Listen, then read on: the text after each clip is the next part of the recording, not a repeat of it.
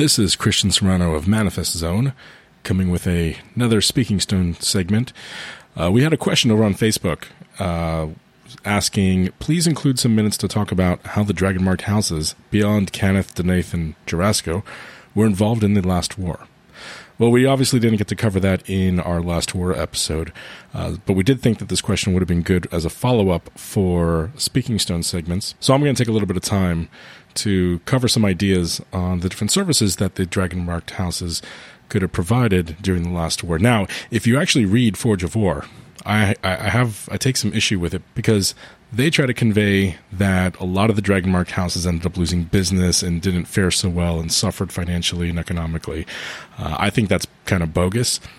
These dragon-marked houses are known for innovating and for looking for new ways to provide services and to keep a certain economic status. So I'm going to go through this list real quick, and after the fact, if you guys have any ideas of your own, I'd love to hear some of them. So I'll start with House Lorander. House Lorander, I think, obviously, transporting soldiers and supplies, maybe even some weather management on the field to gain favorable conditions and such. We actually did touch on that a little bit when we talked about airships in the last war and how they were used. They weren't necessarily used for combat tactical stuff, but definitely to transport supplies and soldiers and such.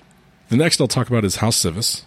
Obviously, communications and, more importantly, encryption. If you really think about what House Civis offers, they offer encryption for messaging, meaning nobody else can decode it and such. That's a pretty big deal. If you want to send hidden messages and such, if you need courier services, all those kinds of things. So the idea that House Civis didn't fare well in the last war is kind of weird to me. Obviously, this would have been a pretty important service to provide to all of the Five Nations during the last war. House Kundarak, obviously storing financial resources, minerals, materials for production would have been a big deal. Fortification. A lot of people associate House Kundarak with just simply banking. They're actually also really good at fortification. They're responsible for Dreadhold, for example. It's not even a bank. It's a prison. It's the ultimate prison. So imagine fortification services from House Kundarak for fortresses and forts and such.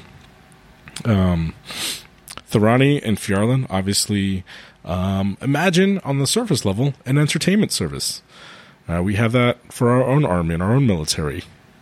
So I could imagine something like that, like out on the field or maybe on a base or something to that effect. They just want some simple entertainment. Of course, doing a little bit of information gathering, maybe an occasional assassination here and there. House Galanda, food and shelter, obviously. I mean, that's just a no-brainer. To say that they would suffer because people don't go to their taverns anymore, that's pretty silly. I think they would be like, hey, we can provide you with supplies, we can provide you with shelter and such out on the field even. So that's a no-brainer there.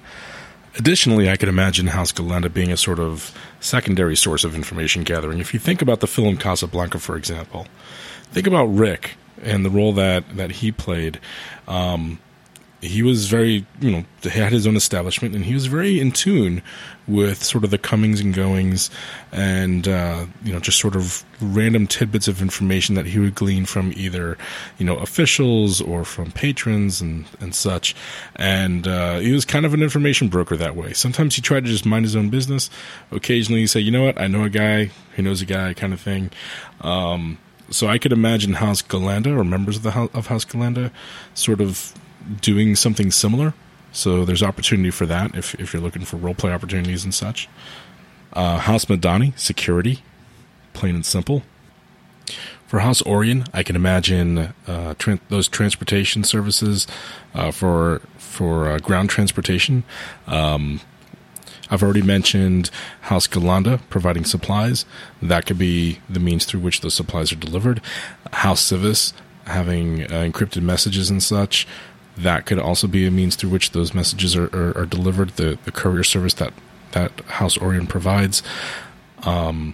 Even transporting the mercenaries from House Denaith that could have been provided by House Orion. House Tharashk, I can imagine, for example, trying to find deserters, war criminals, etc. We actually did mention that in an episode 2 covering the Last War. House Vidalis, that is mind-boggling. Breeding and training mage-bred mounts for battle, or other animal servants, whether they're companions or familiars and such. I can't even imagine how somebody could confuse that for not being a viable service during the Last War. So in any case, those are the things that I would consider to be the obvious services that the Dragonmarked houses would have provided, beyond, again, Cannith, Denaith, and Jorasco, of course. So share your own thoughts. I'd be curious to know what others think, what other ideas you might have had on your own campaigns, or if you're a player, what maybe a background that one of your characters came from, as far as what service they provided during the war for one of the Dragonmarked houses.